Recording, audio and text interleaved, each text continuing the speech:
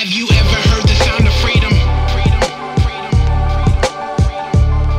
Have you ever heard the sound of freedom? You are listening to The Flip Side with Noah Filipiak, connecting the reality of the gospel to the grit of life. You can support the podcast at patreon.com/Noah Filipiak or at noahfilipiak.com/give. What up, y'all? What up, Flipopotomi? Shout out to the Flipped Off Club. Joined a new member. So Seth, you're accompanied by Daniel now. Daniel wrote into the podcast, wanted to make sure he got included in the Flipped Off Club subset of the Flipopotomi. It's an exclusive club. So welcome one and all to episode 48 of the Flip Side podcast. Quattro ocho. That actually means 4-8, not 48. I took Spanish in high school for 3 years. I do know that. And I don't remember how to say 48, but I know that it is not Quattro ocho. Episode 48, that is. That works too. Welcome. Hey, we're getting up there. We're almost a big 5-0. Is that the golden anniversary? We'll have to have a big party, a big podcast party. I need some creative help. You can send in your ideas of what we should do to celebrate the episode 50 of the Flip Side. You can write into the show. The best way to do that is podcast at beyondthebattle.net. But I am on social media because I am a millennial. I am one of the first millennials. I'm like a grandfather millennial. I'm 38, and technically, I was kind of sad when I learned I was a millennial. No offense, millennials. I'm one of you. But I was like, yo, I just said because I'm a millennial. You know that was one of my rants. I literally have a note card. See if you can hear this in the mic. I don't know if you can hear that in the background. I'm flicking the note card that I have taped in front of me, and it has the word like on it, and then the no smoking sign sort of through it, the red X. Don't say the word like. When I say it, it is like the coronavirus. You just can't eliminate it from society. No matter how much you try. That was a Noah's rant.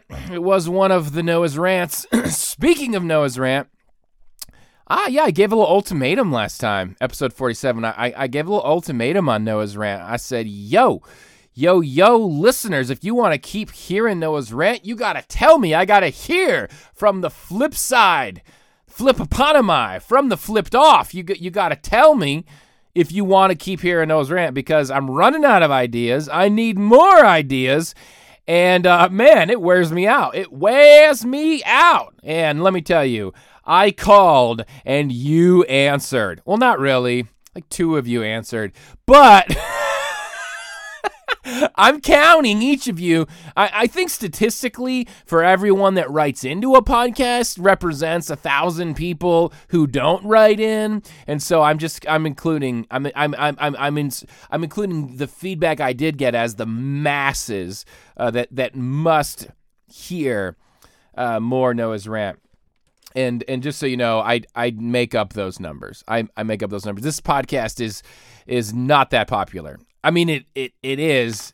My goal is for this for the Flip Side to be the most popular podcast called The Flip Side. That's what I want. Like when you type in The Flip Side into your podcast finder, that when you type it in, it actually appears on the list. That's my goal.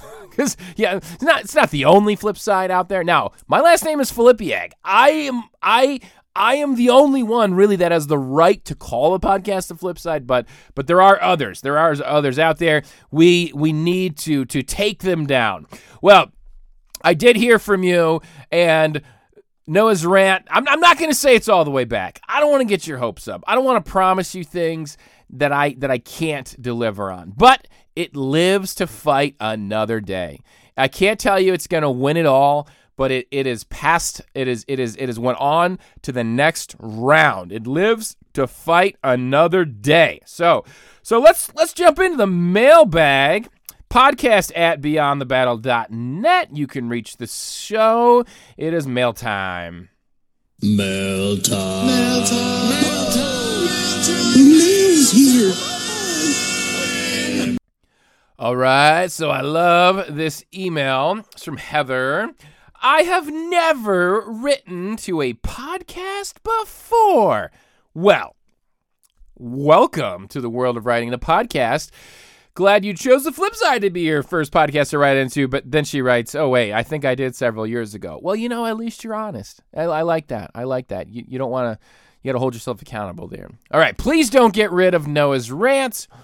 They make me feel like there is another person out there who does this when I go over and above about the new colostomy bag that just appeared in the supply room. I am a nurse. Okay, we're gonna come back to that here in a moment, but let me continue reading.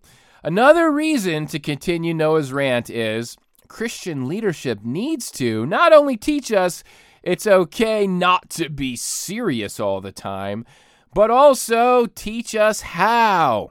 I will end my plea for Noah's rant to continue by suggesting, and she gave some wonderful suggestions that I'm not going to read to you because I'm actually going to use some of them. And then when I do, it'll sound like they're my ideas, not Heather's idea. See, that's what this is really all about. I told you last time I need writers. When you watch the Jimmy Fallon show, my main competition, honestly, Jimmy Fallon and I, we go back and forth when it comes to ratings.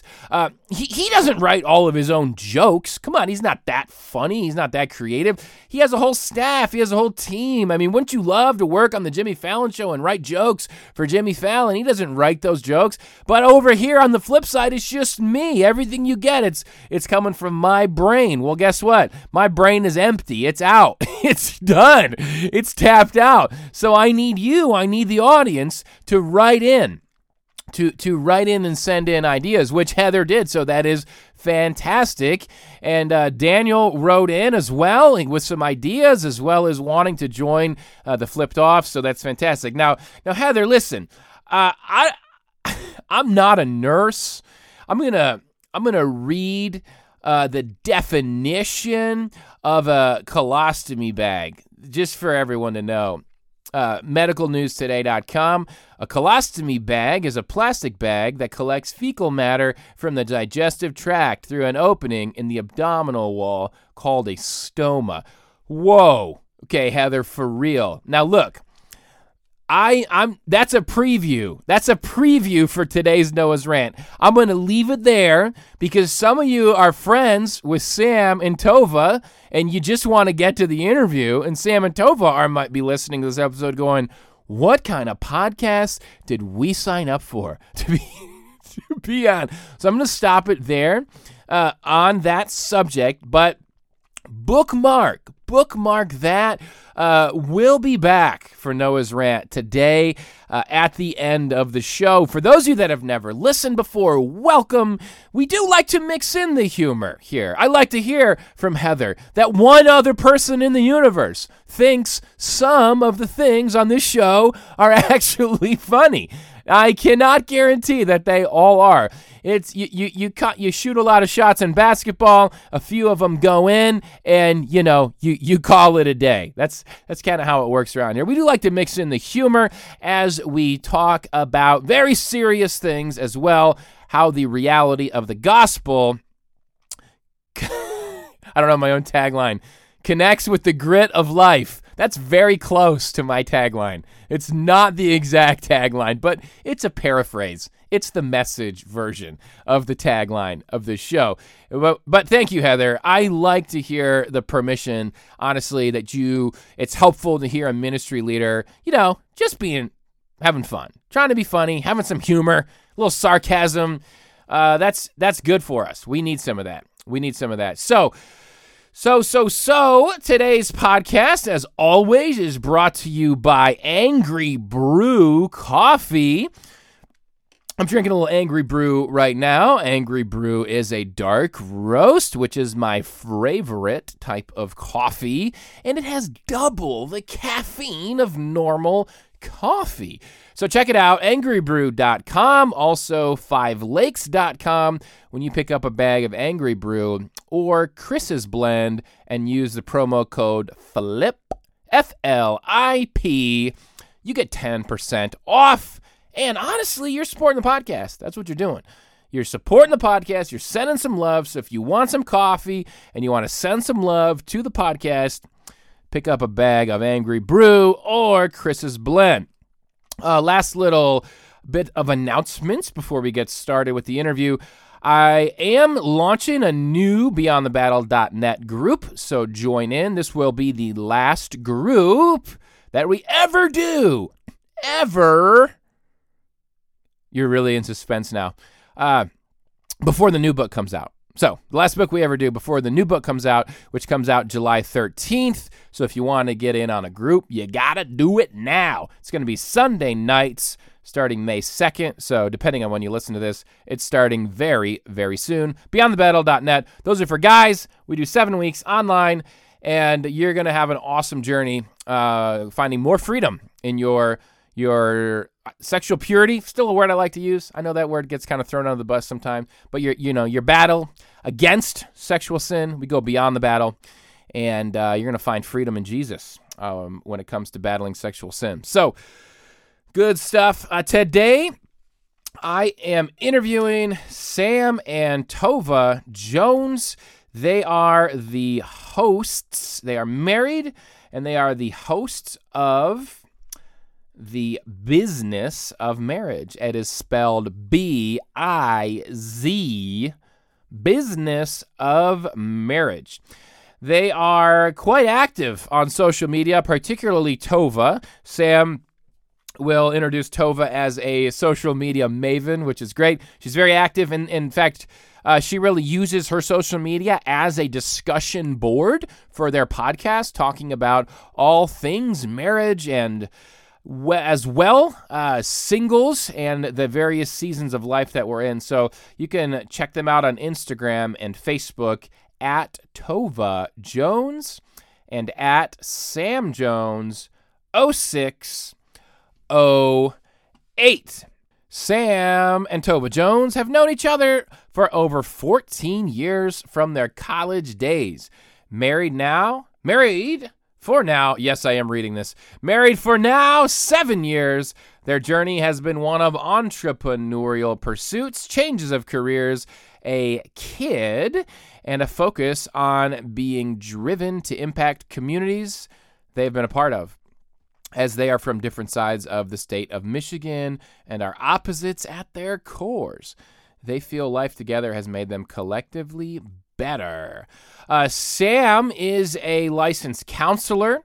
He's also a pastor, and his counseling practice is called the Wisdom Center, and you can check that out at theprincipalthing.com. I didn't ask Sam about this, but he does do video counseling, and so I'm sure that's something you could track him down about if after you listen, you say, hey, I'd like that guy to give me some counseling. Theprincipalthing.com, or I'm sure you can reach out to Sam on his social media. And really my hope for this is that as you listen to Tova and Sam, they're a ton of fun. I love their podcast, and they have a ton of fun on their podcast. They really are a great mix of personality types and just the way God has wired them. As they wrote, they're opposites at their cores, and it really comes out in a fun way. So I'd encourage you to listen to their podcast. You know that I tend to go into droughts on the flip side, how many episodes we do. So when you're in a flip side drought, tune in to The Business of Marriage, B-I-Z, and subscribe and support Sam and Tova. So with that, let's turn it over to our interview as we talk about all things married and single. Hang in there, singles. We got a lot for you in this interview as well. All right, well, I am very pleased to welcome Sam and Tova Jones to the flip side. Thank you so much for being here, both of you. Thank you so much for having us. We're excited. Yeah. Thank you. we're on Zoom right now, like the rest of the world, and but in 3 places. So we're gonna roll this. I think you guys are my first guest where I've interviewed 2 people at once. So you're making podcast history here. This is pretty awesome. And this is like episode 375 for you or something? Almost. This is what's funny is, so you guys are serial entrepreneurs, Yes. and I am as well. I really am as well. And this is my 5th iteration of a podcast, I think. Wow. So I that's not a good thing necessarily. I think sometimes with, Tova, you and I might be wired the same. I think in one of your episodes you guys talked about this, where I'm really good at starting things. Oh, yeah. And the maintenance of things, I get bored. Yeah. I get bored a little. Yeah, it has a hype for a while, and Yeah. then about Yeah. 6-7 months, you're like, Yeah. I'm bored. I don't want to do this anymore. Yeah. Thank God Yeah. for a spouse. Thank God for a spouse. Thank God for a spouse. Thank you, Lord. Thank the Lord. Yes, that's right.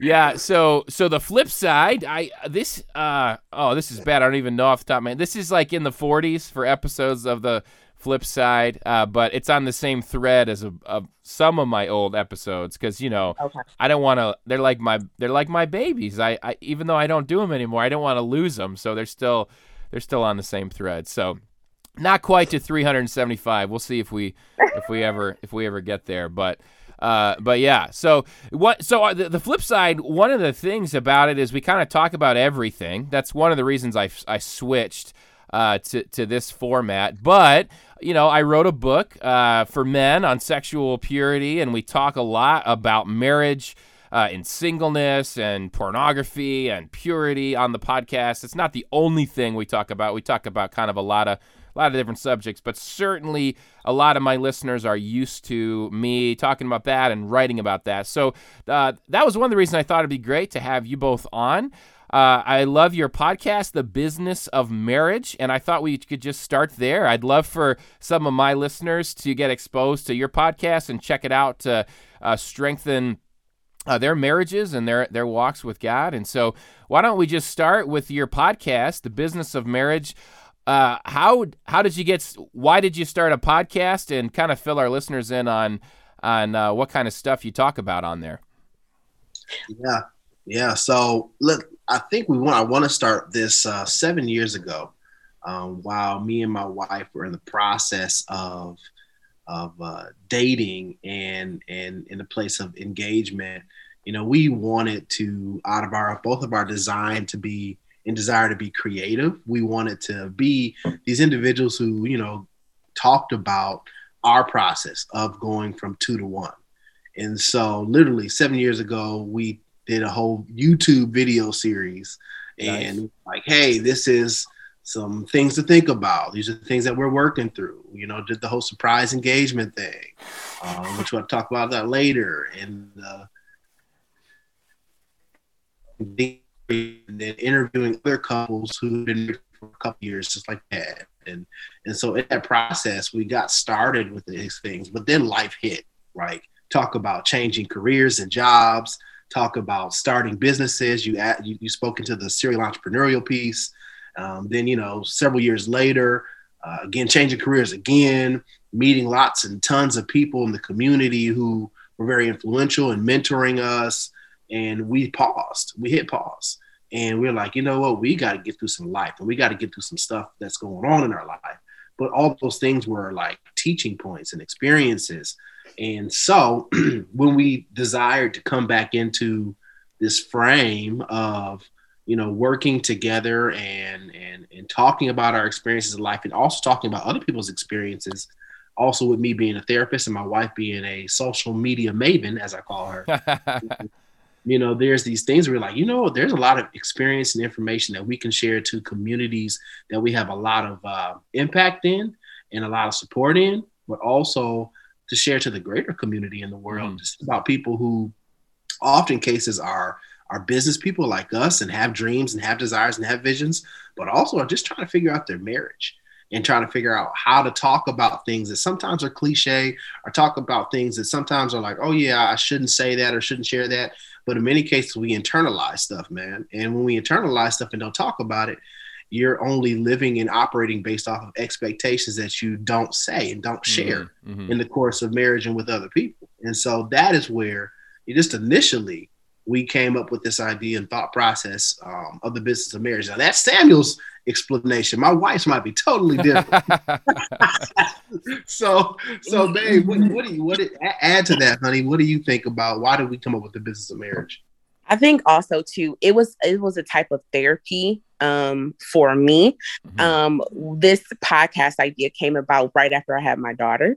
So I was kind of going through, the postpartum, I don't want to say depression, but postpartum woes. And I think as my husband, he knows that I love all things creative. I love talking and arts and all of that stuff. And I think he saw me in a place and was like, I think, if we do this podcast, not only can we help other couples about what we're going through and sharing our story and talking about what we've been through, I think it'll also help you, come out of what you're in as well. And honestly, Noah, it took us a long time. It was a point of contention in our marriage because he was ready to move, bought all the stuff, got all of the mics and then all the switchboards and everything. And I just wasn't ready. And so probably about, when my daughter turned 1, we were ready to get it going. Yeah. So what type of topics do you dive into on the business of marriage?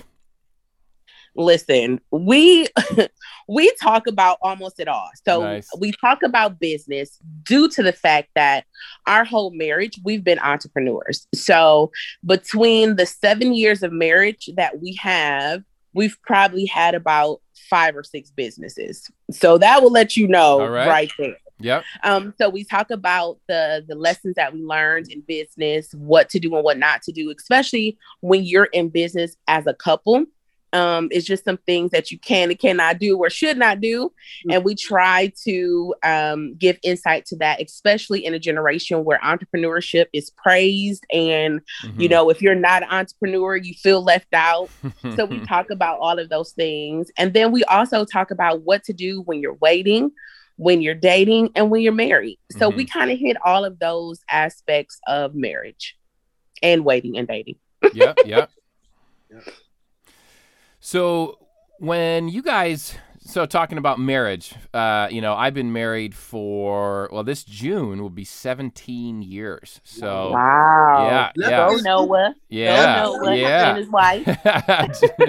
Yeah. My wife's Jennifer, Jen, and her birthday was yesterday. So shout out to Jen, birthday. And it is crazy. Yeah. We started dating in college and we got married right after college. And, that's part of my journey. And I talk about that in the book as well. And some unrealistic expectations that I took into marriage and how unrealistic expectations backfired, and we had a very rough, particularly first 3 years of marriage. I write about how I wanted a divorce, and I was in a really dark spot as a Christian. I was really discontent and struggling with kind of really being allured by a promiscuous lifestyle that I by God's grace did not pursue, but I was close. And really the first half of our marriage, I would say the first 8 or 9 years. My view of love, it was pretty selfish. I loved my wife, but in the only with the type of love I knew, and that was a type of love where I always got something back. I got something out of the deal, and I'll say it's a lot more freeing when you learn to love your spouse for who they are as a person.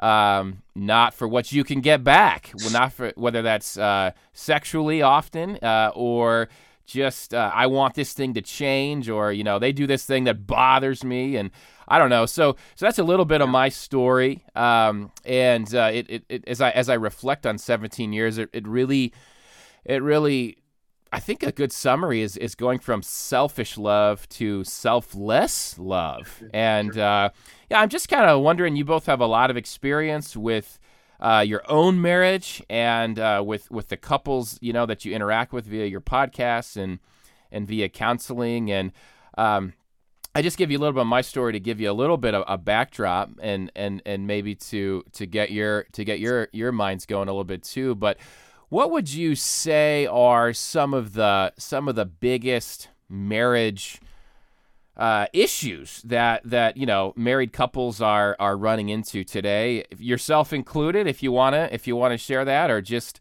stuff that you run into as you're helping couples out there?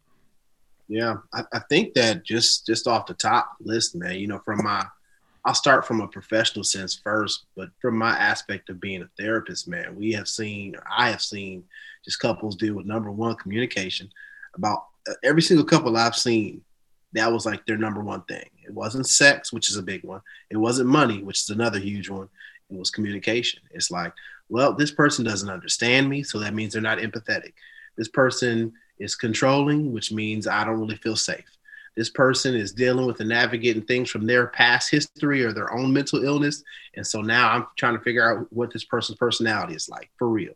Like, often cases where they're trying to figure out, or we're trying to figure out, how to communicate to someone that's different than us. Mm-hmm. And then let's just take it one ounce further. Some people are trying to figure out how to communicate with people who sometimes they are the same as. Mm-hmm. And that can be an even more dangerous thing in marriage, where you have somebody that's completely the same as you, and you're thinking about things, so you struggle to even have conversations or conflict. And so that is one of the biggest and one of the most common things that are happening in marriage. And I know for me and my wife, even like in our first 3 years of marriage, man, we lost our jobs. No, we quit our jobs. How about that? We quit our jobs. We wanted to jump into entrepreneurship. We struggled with finances. Thank God when we ran from certain things, thank God it didn't catch up to us. Like all these things, that being real, like going through those things, that's hard. You just get married, you're thinking about going on a honeymoon. Mm-hmm. We didn't go on the honeymoon until year 2. Mm-hmm. And so like some of the decisions that we made out of our aspirations and our dreams came from us not taking the time to communicate at a more in-depth level. Yes, I could help and support my wife emotionally. Yes, she could speak to my enormous dreams and thoughts and ideas about things and bring some realism to them. But then there are often cases, as in many cases with other relationships, that they don't navigate and deal with things from a deeper level. And then as you begin to live with somebody that you may or may not have ever lived with, things begin to pop up that are inconsistent with what you first believed. and then all of a sudden you're dealing with failed expectations, and then a sensation that you feel like things aren't going the way that you want. Right. Which is in many cases why a lot of marriages don't make it past 2, 3, 4, 5 years. Mm-hmm. And then yeah. And that's what I was going to say. I was going to say, for so many couples, I think communication is one, but I also think about managing expectations. Mm-hmm. I think that was one of the things that we still work on to this day. Like, how do we manage or express our expectations, if that's with raising our daughter, our finances, what we see, being able to communicate our expectations effectively, and then being able to respond in a way that doesn't cause friction or doesn't cause dissension. But at the same time, if there needs to be a discussion or disagreement, we can say, hey, this is how we're handling expectations without, everything getting blown out of proportion. So I know for certain, a lot of couples, including ourselves, we have to learn how to balance, expectations, even when it's something that we don't like. We have to be able to manage that. Yeah. And I think, Noah, that's like a big thing where like humility is so key in marriage. Like, because like me and my wife, like we both have the things that we gonna stand on, and we gonna be like, this is what I think, and this is what I do. Like me and my wife was real like about that, and we'll have some good standoffs, But I think that is where because me and my wife both have a relationship with the Lord, we often cases get checked quickly when it's like a level of accountability for us.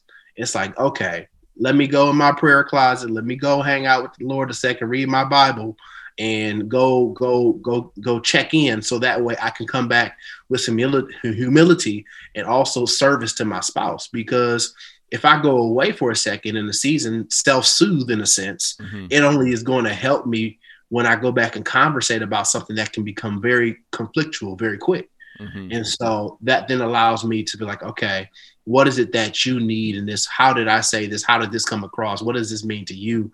And work that thing out. So that way I don't got to go to bed, extremely angry at you about something that just needed to be, quickly conversated about with understanding and empathy. Right. And that's often cases a key piece for us and key pieces for many people who are in a relationship. Yeah, I think that humility and empathy piece is huge when it comes to, I've heard you talk a couple times about the importance of talking about things. Yeah. I know I got in this habit in my marriage where I thought, I just kind of thought, okay, my wife is doing this thing that I don't like or that I disagree with or whatever, one of those things. And I honestly thought I was just kind of spiritual enough to gut it out. Like I don't need that from her, so I can just gut it out with God will give me the strength I need. His love will sustain me. And I don't want to I'm not saying God's love will sustain you, but the problem is what my habit is I would just stuff those things under the carpet and act like I wasn't going to get all resentful about it. And then I would. And it wasn't even a conscious choice. I just got resentful, right? And it built up over time. And when that resentment built up, man, that takes me to a really dark place, And so, and we, my wife and I, we just finished a pretty long round of marriage counseling earlier this year. And I recommend that for couples. It's not like marriage counseling is only for after somebody cheats or, when you're about ready to get a divorce. It's maintenance on your marriage is really important. Yeah. And, taking the stigma away from that is really important. So we are working on some things. And I think the biggest thing revealed to me was the need.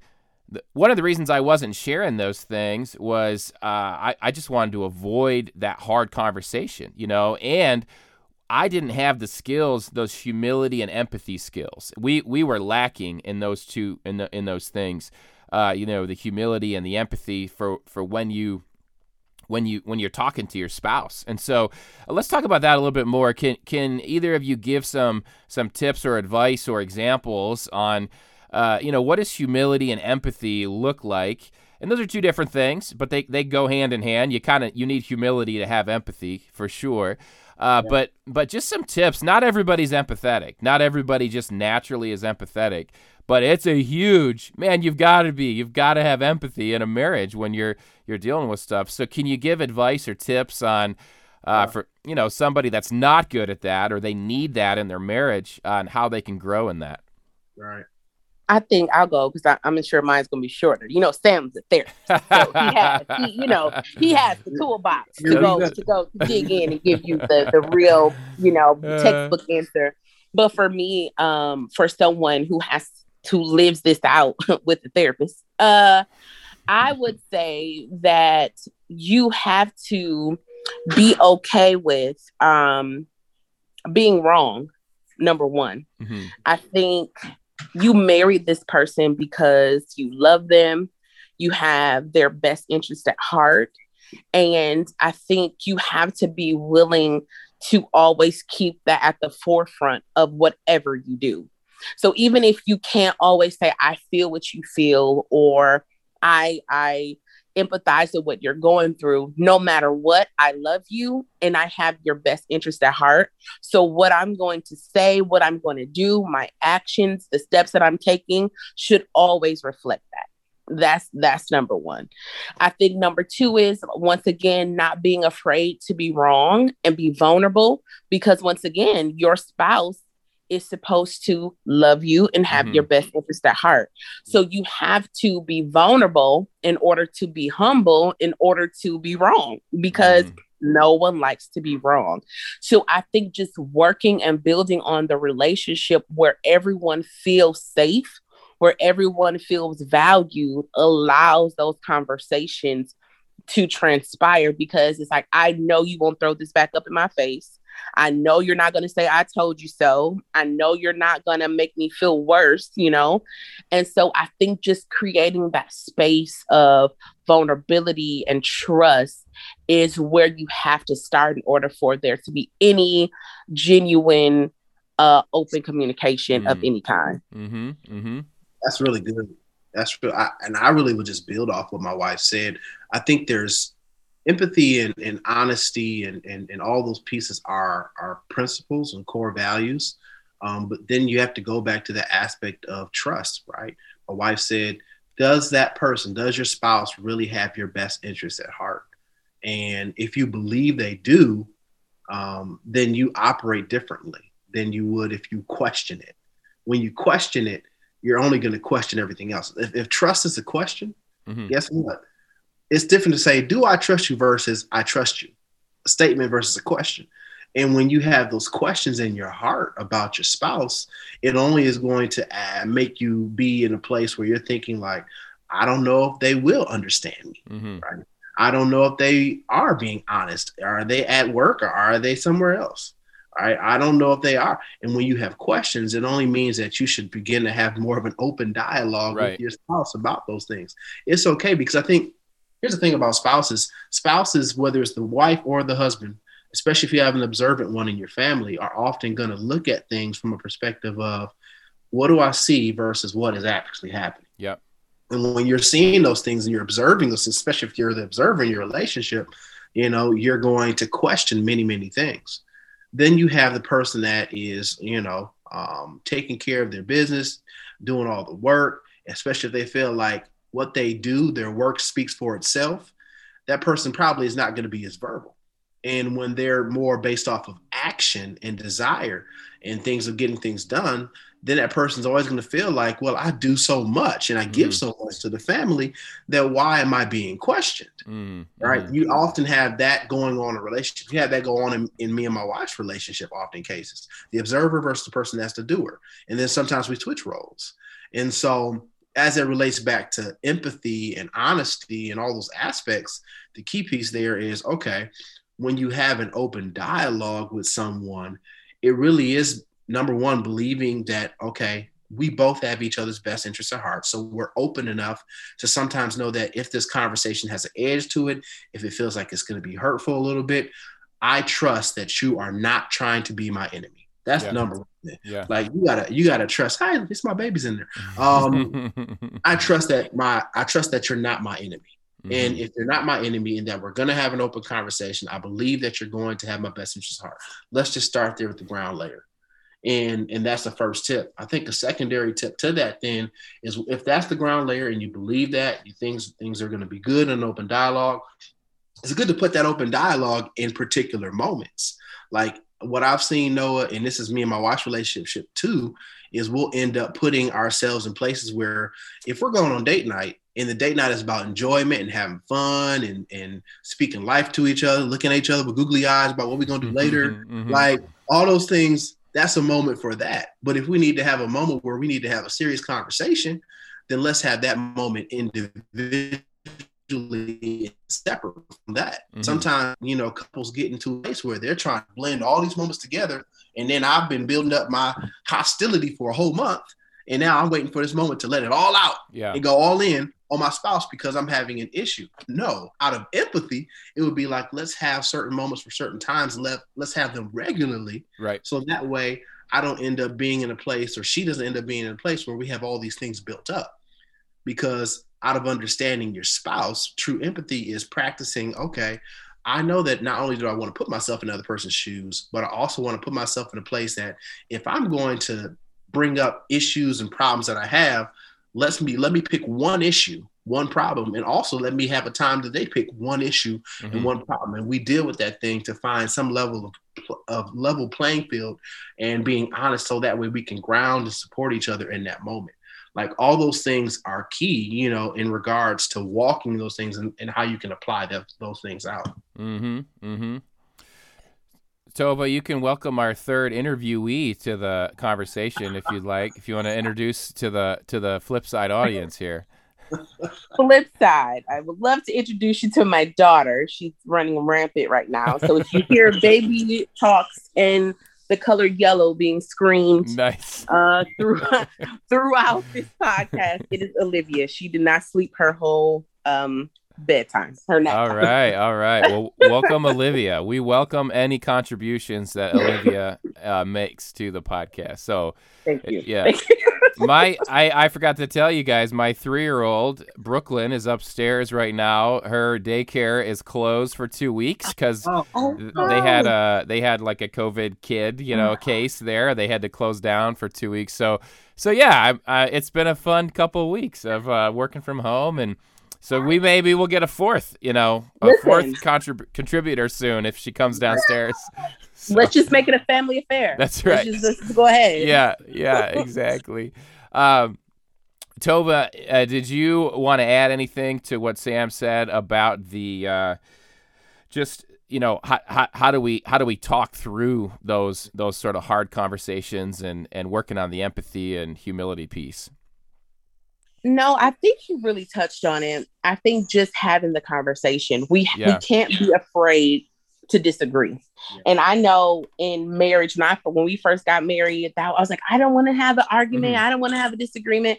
It's not you don't want to argue. You don't want to have a yelling match. But in order to get things solidified and to settle some things, you have to disagree. But you have to learn how to disagree and how to not, go below the belt, but how to express yourself and come up with a solution. I think a lot of times disagreements, remain unresolved because there's no solution. Yeah. I think when you have in mind, like, we're having this disagreement because we need to come to a solution, a compromise, not to hurt your feelings, not to say that I'm right and you're wrong. It's really for the betterment of our family. And so just don't be afraid of those hard conversations, because normally if you do it correctly, you'll find things out about your spouse that you didn't know. And then you'll know for the next time to keep that in your toolbox to say, hey, I know they don't like this. I know, kind of ticks them off when I do this. Those are learning experiences that you learn from during disagreements. Yeah. And I'll add too to that, like, me and my wife, we'll watch various churches and various men of God, women of God speak and teach on certain things. One thing that really hit us over the past 2 months was there was this person by the name of Robert Madu out of Social Church Dallas. And he said something, he was speaking at a particular church one day that really hit me. He said, pride hides. Even though often cases we think humility is hidden, pride hides. Mm-hmm. And in that frame of thinking, what I got from that was, in the context of marriage, out of humility, sometimes we think that, well, my wife or my husband doesn't need to know or doesn't need to, I'm just dealing with this by myself. In the same way, in many cases, when we try to deal with things by ourselves, we often disclude God. And if we disclude God, we're only going to actually also disclude our spouse too, in many cases.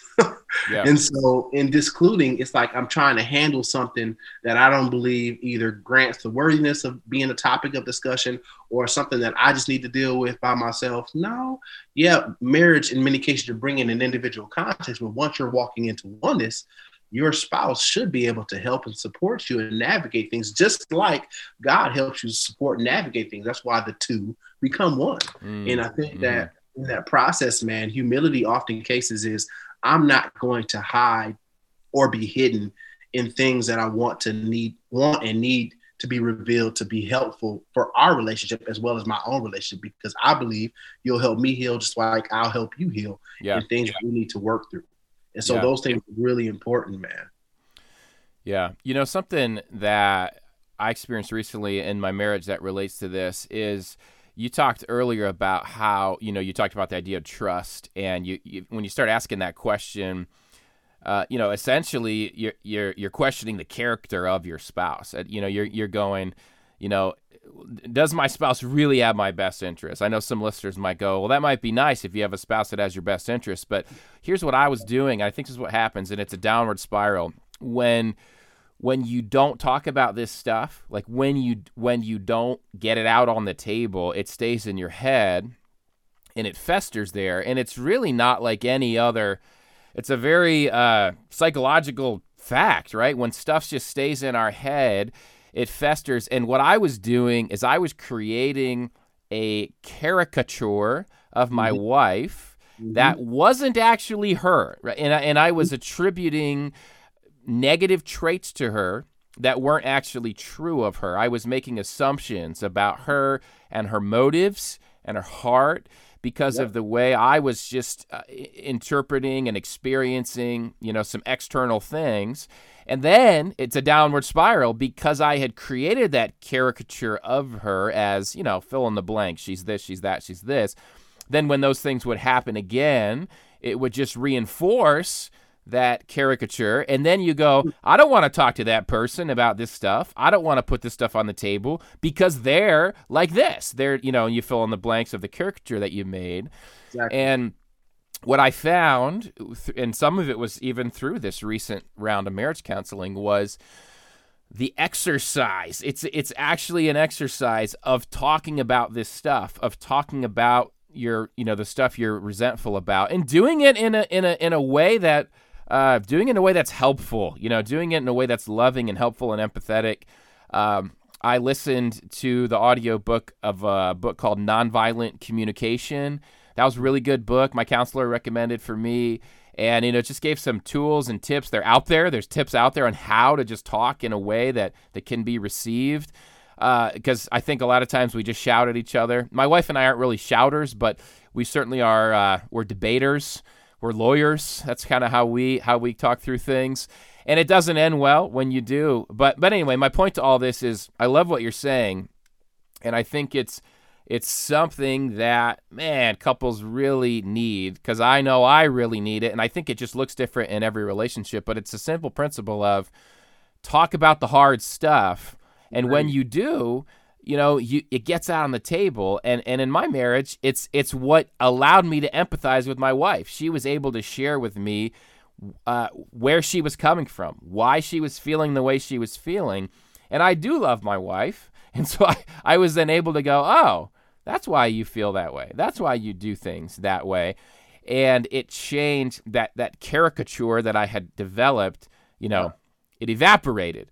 But I would also say this is an ongoing thing. I don't think it's a one-time thing. I think it's something, you have to, it's a muscle you have to keep working and practicing in a marriage. So, man, thank you. That's some really, really practical, helpful stuff. Yeah. Yeah. No, I think, man, like, whether you call it a caricature or you call it voices in your head, we all do it, man. Yep. We all have these moments in our lives where we believe, our spouse is one way. We think, especially if we hold things in. Yeah. Oh, yeah. Yeah. Now, extroverts and introverts may do it differently, but we all hold things in, and in holding those things in, when we don't share or give voice to certain pieces, in often cases, you're right, we begin to say and believe that a person is a certain way, and we don't give them a chance to express, because even in seasons often shift and change in the course of marriage. You're married 7 years, you're married 14 years, you're married 21, 28, the 7-year cycles of marriage. And like in those seasons, as people are changing, expectations are changing, people's bodies are changing, all these things are happening. And so imagine a marriage that's been together for 20, 30 years, and you have all these things that you never was willing to converse. And when you get in that moment where you finally let it out, it's empty nest in your household. Most of these people you're hearing can't make it through COVID and are getting divorced, are going through these issues and problems because they haven't really conversed and talked about the things that are needed to be said. And so going back to the younger marriages during this time, it's like there's a huge encouragement from yourself, from us, from others who are in the world of media and podcasting to be like, yo, have some conversations, even if they're tough. Make sure you put them in particular moments. Yeah. Make sure you put one issue at a time. Make sure you have some resolution with it or come to some agreement on what it is, and then navigate that thing so that way you can keep it moving and keep growing. Because the worst thing in marriage is to stop growing and to feel like you're by yourself. And in those moments where you feel like by yourself, often cases, it's not that you've gone unheard, it's that someone else is listening to you and giving you the attention that you need. And then therefore an affair happens. Right. And so, we can have affairs not just with people, but we can have affairs with information and with something else that we fall in love with. And then all of a sudden we've now coming out of a place where I want to be with someone else or something else, but not my spouse because they have my attention. So many things that come from it, bro. Yeah. That's huge. Tova, do you want to jump in on anything for married folks before I'm going to transition us over to our single friends out there? Any last words for married folks? Nope. Just do the work. Do the work. That's for married folk. Just do the work. Marriage is great, but it is work. Yep. So if you have to put in the work, so get to work. Get to work. I love it. That's such a good word. I think especially for Christians, I don't know. We feel like we've got God, we got the Holy Spirit, we love Jesus. It's all going to be good. It's like, nope, you got to do the work too. Right. Jesus had to do work. Everybody, we all got to do it. If Jesus had to do work, you got to do work. Yeah. Well, let's talk about singleness. Let's talk to our single friends, our single brothers and sisters who are listening. I think often, and I'll be honest. Let me give this a quick preface of where I'm at with this. I feel for single Christians particularly. I think often in the church we make marriage maybe even an idol.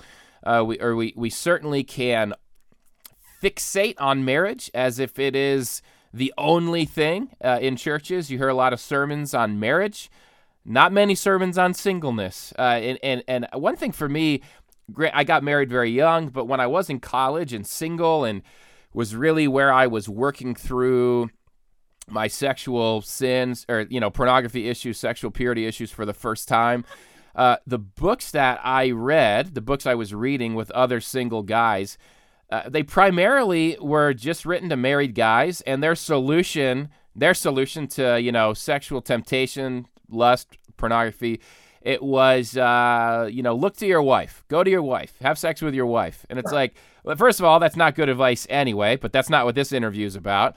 I have a book on that if you're interested. But I'm single. I don't even have a wife, like how can I look to my wife? That doesn't make any sense at all. And then there's often also this assumption that if you're single, you're going to get married someday. So let's, and I don't want to get it wrong. It is important that we prepare our singles for marriage. So feel free to do that. But not every single is going to get married. And some of that is by choice. Most of it's not by choice. For many singles, it's a very hard, the most difficult thing they wrestle with. And some are getting older and they're going, stop acting to the church like I'm going to get married someday. Some aren't attracted to the other gender and they're Christians and they're following, the Bible's design for sex and marriage. And they're going, okay, well, for me, I can't marry a man if I'm a woman. And if I'm a woman, I can't marry a man. And here the church is telling me, go get married and all your problems will be solved. So let's talk to singles, but I do want to do it with in mind that we have singles who, yes, are going to get married, and let's prep them for that, and other singles that aren't. They are not going to get married, and we have to have a path in these conversations that they are whole and they can live a full life and have a full part of the church. So that's my rant. That's my rant on singles, but I love my singles, and I hate it when singles get alienated, in these conversations. So, and I know on your podcast, you talk to singles and talk about singleness. So let's just kind of open it up. Let's just start with what do you want to say? What do you want to say to singles that are listening in on this conversation today?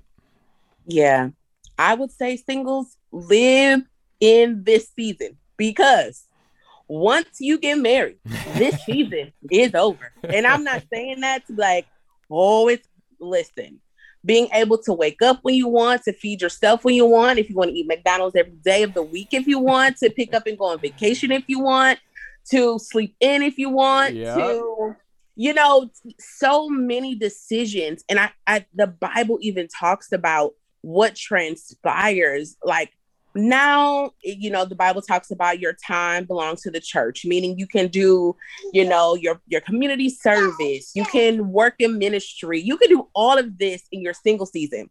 When you get married, your time, your body belongs to your spouse. You no longer are your own. You know what I'm saying? Yep. And so I just say, instead of hoping and wishing that you were in another season, enjoy the season that you're in right now, because when you do get married, you're going into another season. Then when you have children, you're going into another season. So enjoy this season, live it to the max. We have a ton of single female friends that are like sisters to us, and they all want to get married so bad. And I understand the culture that we're in, being in church is pushed down your throat.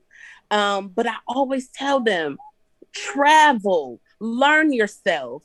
Because when you, not saying that when you marry, you don't have time to learn who you are, but at that point, you have to learn someone else as well. You have to learn what they like, what they do. Take this time to really focus on you. Let's talk about self-care. Take this time to self-care and self-love on yourself so much that when somebody comes that is attracted to you, they have to put in that same effort to catch you. For women, I only can speak from a woman's perspective. You know, take that time to really know who you are, so that when you are joined with someone in marriage, that season, you like, I know who I am. You can clearly express your expectations. You know what you like and don't like, because you've taken that time to self-learn and to self-love. So what I say to singles, especially single women, enjoy this season, honey. Love it. What about you, Sam? Yeah. You know, I think being single, and I'll talk about my experience as well as just in general, being single is literally being a learner of the academy of you. Being a learner of the academy of you. Because if you think of yourself as let's use university language. Like, if you think of yourself as like this person who is an institution, and in your institution, you have so many things that are guiding you. All this information, all this knowledge and wisdom, these experiences that you have, the context of your entire life. These things are always like teaching you about who you are, what you believe, your identity, your core values, all these things that should matter. And at the end of the day, like, whether you get married or you desire not to get married, how much have you really, in a sense, become honest and true about in terms of who you are? Because so many people, single and married, struggle with the aspect of who am I at the end of the day. And the time that you have to invest in yourself during your single stage is a time to just truly learn yourself. Because who wants to here's the problem that we often see in marriage, just connecting it back, is people get married and they don't even know who they are, Noah. They have no idea. They have no idea, and they're waiting for their spouse to come help explain and give them value when they should have been seeking value for themselves all along. Yeah. And I think that in those moments, man, it's like the academy of you really is this aspect of, you know what, I'm going to take time and get through all my traumas. I'm going to take time and get through all the experiences where I didn't feel like I was enough, or maybe I felt like I was more than enough. I'm going to take time to work through all the context of my life. Right? The things that informed me, the things that I loved, the things that I did not love, the experiences that I had with people that I dated, the people that I fell out of friendship with and relationship with, and take time to synthesize that data. Take time to me. And then as I go about the course of the day, as I go about the course of my life, my career, my first house as a single, whether it's, you know, me moving and traveling from place to place because I love to be an extrovert, whatever those things are, taking time to almost sense mature in that. It helps you grow. So that way, whether you decide to get married or not, you have come to some level of maturity of this aspect of this academy of who you are. So that when someone comes alongside, if you want to get married, they're like, yeah, I got to invest my entire life into this person, a la marriage. I'm investing my life into this person who understands who they are. Or if I'm not going to get married, I'm going to fully continually invest in who I am and what I believe I'm called to do. So that way I can leave a tremendous impact on this world, my community, my family, and enjoy what I do and be good. Yeah. But it takes time to do those things in that individual single season, bro. Yep. Yeah, that's huge. I hear you saying, and I just shared this with our young adults 2 nights ago, most of whom are single, in my pastoral role, and there's a myth out there that marriage will make you whole. You know, that myth of "you complete me," the Jerry Maguire line. You know, you complete me, and man. You know, I love looking at Jesus's example of singleness and Paul's example of singleness and just going, they were whole. Like, they were whole people as singles. Marriage doesn't complete you. A spouse doesn't complete you. And you're talking about doing that work, doing that work. And there's a huge spiritual component in that work as well, that you are a beloved daughter of the Father. You are a beloved son of the Father. You are a whole person. And if you get married, that's awesome, because you can bring that whole person, to another person as a gift. And if you never get married, like Jesus or Paul or many, many others, you're still a whole person. You still have that whole gift to give to the world. Your love tank is already full because it's full from the Father, given to you through Jesus. That's huge, and that takes work, right? I don't mean that as a Sunday school answer. I mean that as a, that takes work. And Tova, you were hitting on this too, on living your life. I think the biggest thing for singles is don't isolate yourself, and especially, we learned this in COVID, right? But I mean, especially today, it's so easy to just binge on Netflix, play video games, particularly for men. Just binge out on technology, social media, even, where you're like, I'm single, I'm not married, and so I have to isolate myself from community. It's going to look different for different people, but man, that's my number one advice, especially, single guys struggling with pornography. There's lots of ways to attack that, but one of the main ways, don't isolate yourself. Be in community. Be disciplined about your community. Like, make sure yes, be in a church small group, but more than that, be walking with people, doing life with people, and initiate it. You can be the initiator. You don't have to wait for people to call you. You can call them. I just think that's so big.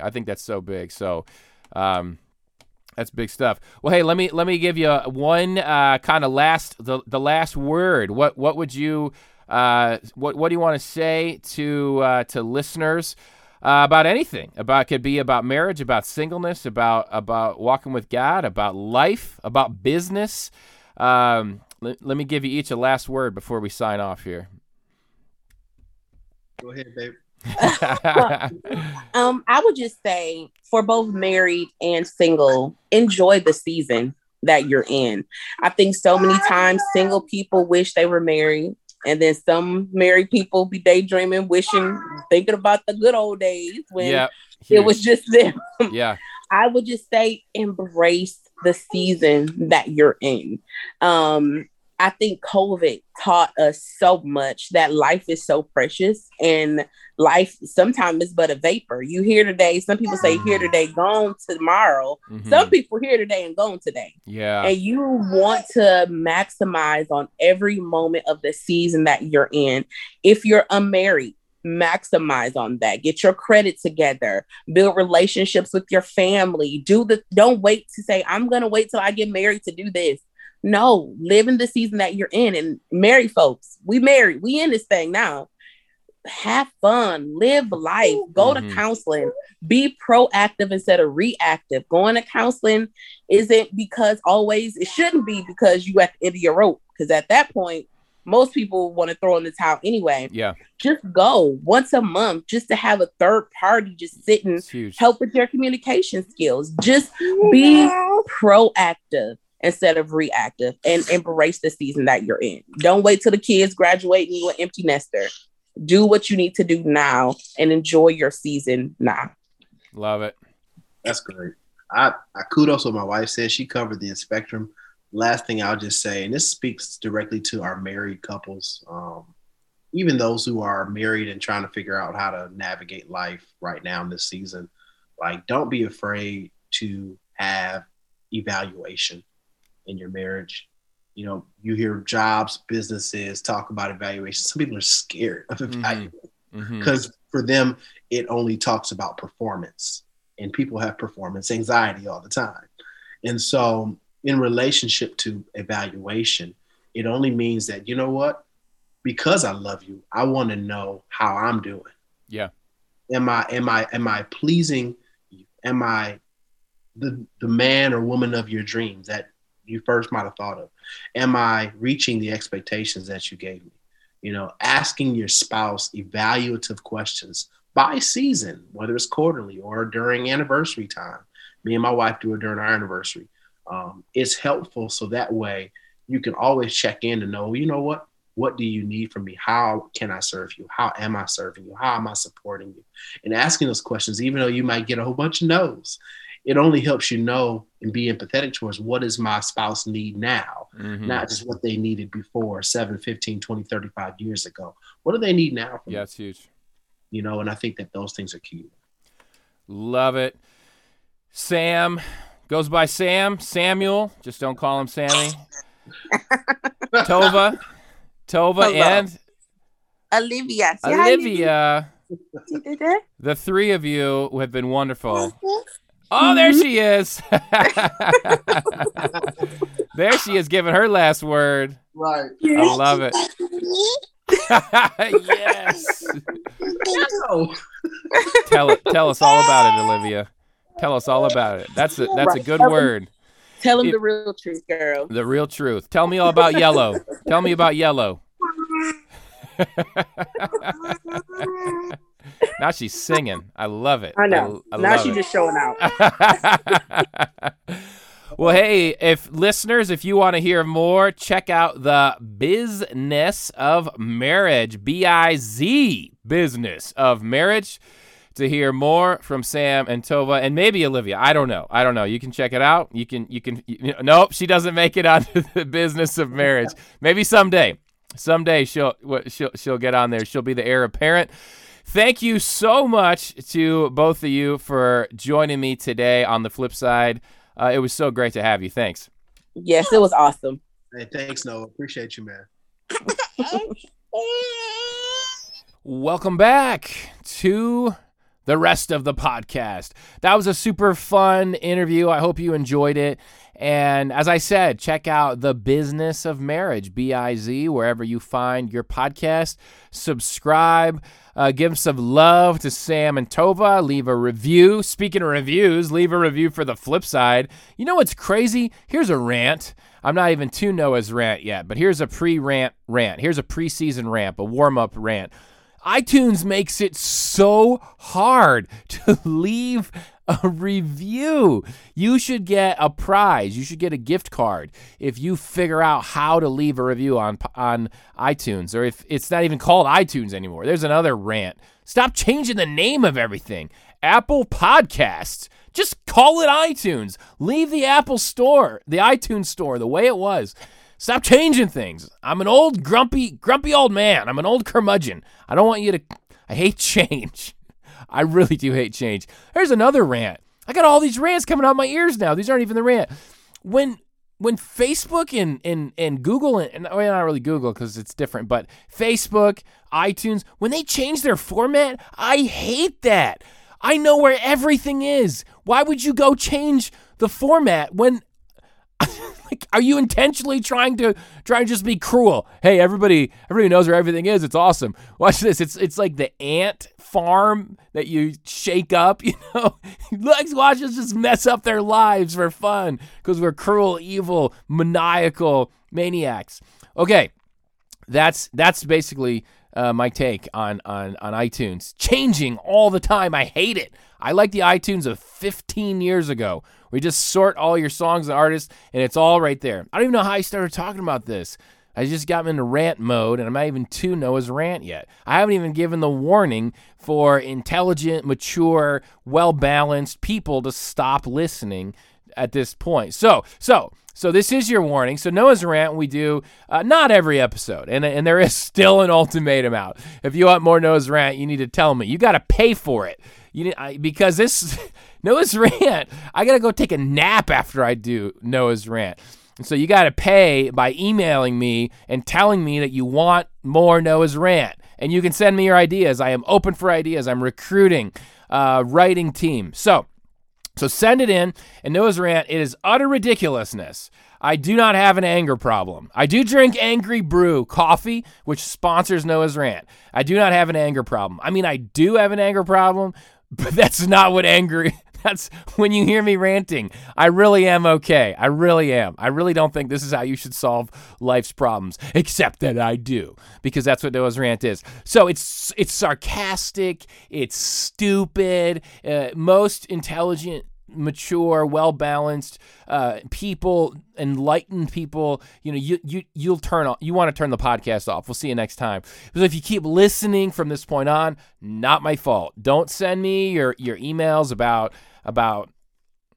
how horrible of a person I am. I told you to stop listening. I'm the kind enough person to tell you now, stop. Just click pause, click stop. Don't listen anymore. Okay. So if you're still listening, totally your fault. I wash my hands of this. It is not my responsibility in any way, shape, or form what happens next. Noah's rant.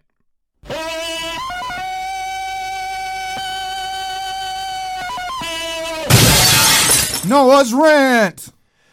All right, so for real, let's get back to Heather's email about being a nurse, colostomy bags. For real. Okay, I could never be a nurse, first of all. I could never be a nurse.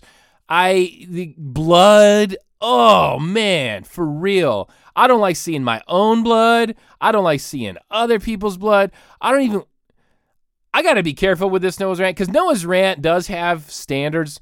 Noah's rant does have boundaries. I mean, I seriously try to not make you want to vomit from listening to Noah's rant. Yes, I do have a 9, 7, and 3-year-old. Yes, we talk a lot about poop and farting and diarrhea at my house. There's many jokes around these subjects. In fact, speaking of that, did you know if you have an Alexa, an Echo Dot, if you ask Alexa to make a fart sound, I highly recommend that.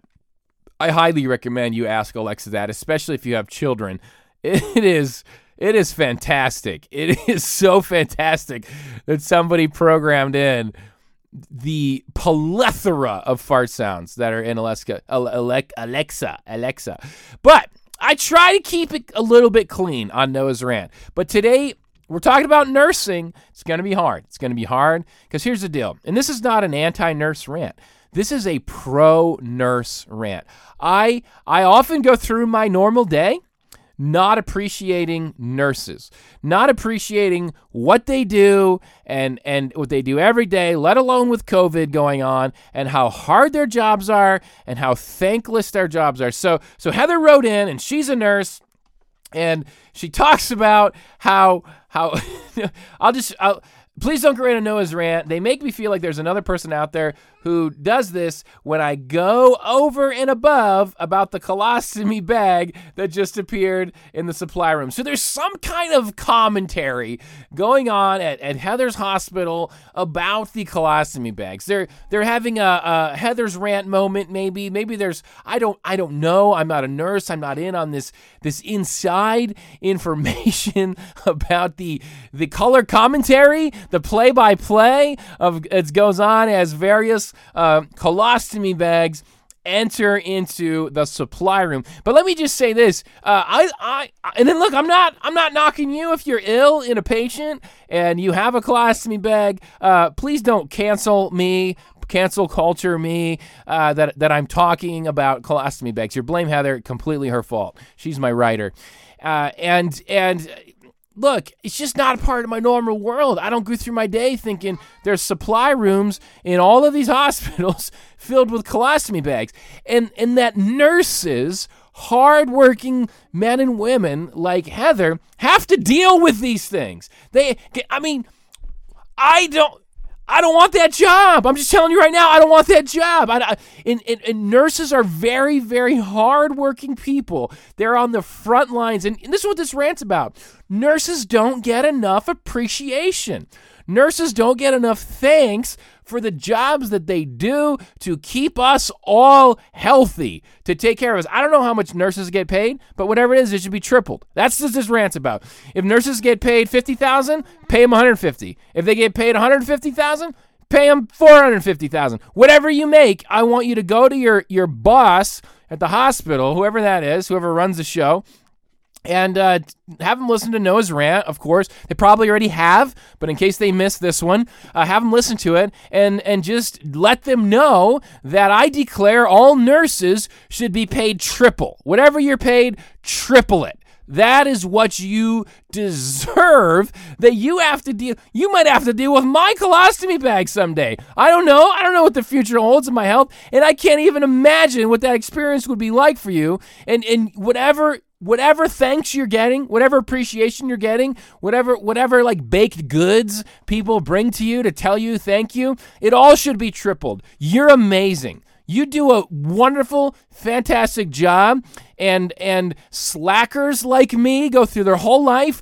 without thanking you for the incredible job you do. So next time, nurses, when you're out on the battlefield and you're comparing colostomy bags, or you're doing all the crazy, gross, nasty stuff that you have to do, may you think of Noah's rant. May your heart be warmed that I am ranting on your behalf, that we are here to make the world a better place, to bring Jesus' kingdom here, his kingdom come, his will be done in those hospitals and in those supply rooms and in your life. So I think we've done that today. I think we have made the world a better place. I tell you what, I am so glad I give that warning and disclaimer for all, high-functioning, mature, educated people to turn off the podcast. I'm so thankful I do that, because otherwise I cannot imagine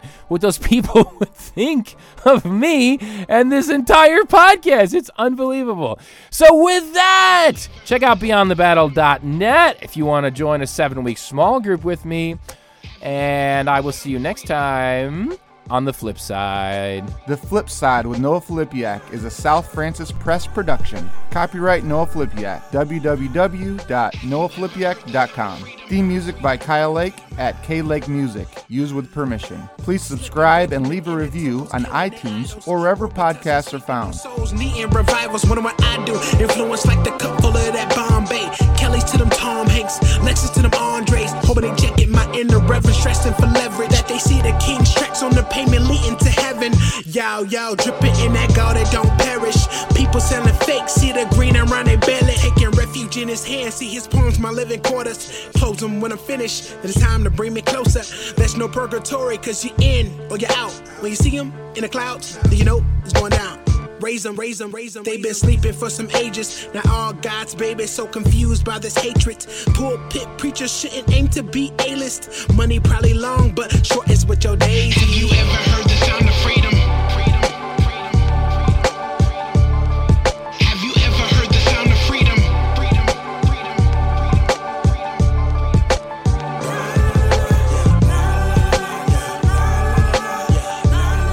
Have you ever heard the sound of freedom? Trip upon the premise, see lyrics painting the image, pointing to redemption to the one who got them splinters. Cause that cross is nothing pretty, so why the beauty pageants? And caught up in emotions and following your passions. Talking that freedom, our people need them more than that Easter. Or coffee shop discussions, debating over baristas. Please, sir, this is why we inked up. Even when they do the autopsy, they still see him. Freedom coming quickly. Bars from the spirit, put it through the preamp and mix it like a chemist. Put it in the airwaves and hoping that they hear it. If there's some confusion, then I hope you see him clearly. Raise them. They've been sleeping for some ages. Now all God's babies so confused by this hatred. Pulpit preachers shouldn't aim to be A-list. Money probably long, but short is what your days is.